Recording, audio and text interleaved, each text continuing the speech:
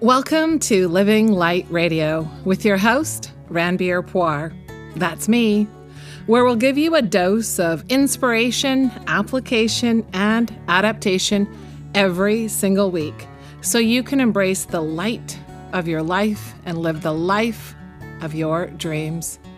I hope you'll join us every Friday. It always seems impossible until it's done. Nelson Mandela grew up with a vision for an end to racial segregation in South Africa. It landed him in jail in 1962. He served 27 years, most of which was in a former leper colony where he was confined to a tiny cell and hard labor. In spite of that, he managed to obtain a law degree while he was in jail. Upon his release in 1990, he was a driving force behind an end to apartheid. Only 4 years after his release, he became the first Black president of South Africa. In spite of his treatment by his oppressors, he formed a multi-ethnic government. It's so easy to look at Mandela's life and think, oh, that's just some superhuman. None of that applies to me. But it does. Remember, it's our inner dialogue that differentiates how each of us responds to a challenge. His inner dialogue carried him through. When I used to doubt my resolve and my inner critic was about to ambush me, I would ask myself the question I've been sharing with you over the past couple of weeks. Do you want to live your life with your fingers crossed or your arms wide open? It can be really hard to take this leap of faith. But if you think about it, the challenge would hold no potential growth if you could somehow know what the outcome was going to be before you faced it. So there's nothing there for you to gain from. So what do you need to do to take that leap of faith?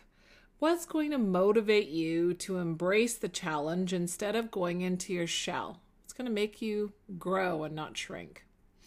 The answer to that would be a shift in the way that you view what the challenge actually is.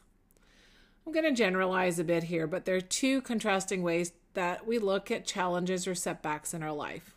One, I just need to weather the situation. I'll cross my fingers and hope for the best. Or two, I'll work through this and grow.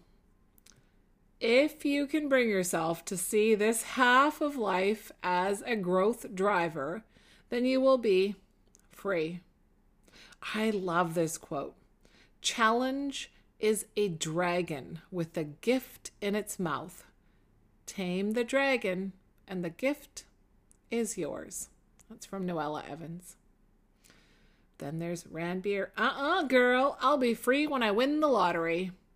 Well, if you think that an escape hatch is needed to save you from the challenge, just look closer and see how many happily ever after stories you can actually find about people that won the lottery. There's no escape hatch. The only way out is through. In Chinese philosophy, the concept of yin-yang elegantly sums up the duality of our universe. We cannot know day without night, or true happiness without the experience of sadness, and every challenge has a seed of growth in it for you. If you can bring yourself to see life's challenges as always opening you to growth, then you will set free the immense power you've always had it within you. Think about it. While Nelson Mandela was in jail, there was no way for him to know that he would make it out alive. No way. There were so many ways that he could have let himself grow bitter.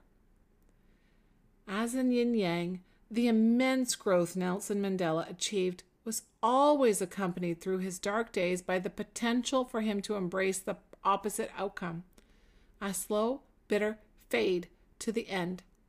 Instead, he let the experience open his soul. This life is structured in a way to ensure that you have experiences that facilitate your growth. And remember, God never gives you more than you can handle. And as a wise man, I actually think it was Drake, said, life is like a confused teacher. First, you're given the test, then afterwards, you learn the lesson. We call this spirituality for reality because we believe that this reality is a place where your soul comes to get what it wants. So go get it. If you connected with this podcast, I'd love it if you'd go check out the show notes on our website, www.freewithin.me/blog. See you next week. Thanks for tuning in today. Please don't forget to subscribe to this podcast and to visit our site, www.freewithin.me. Talk to you next week.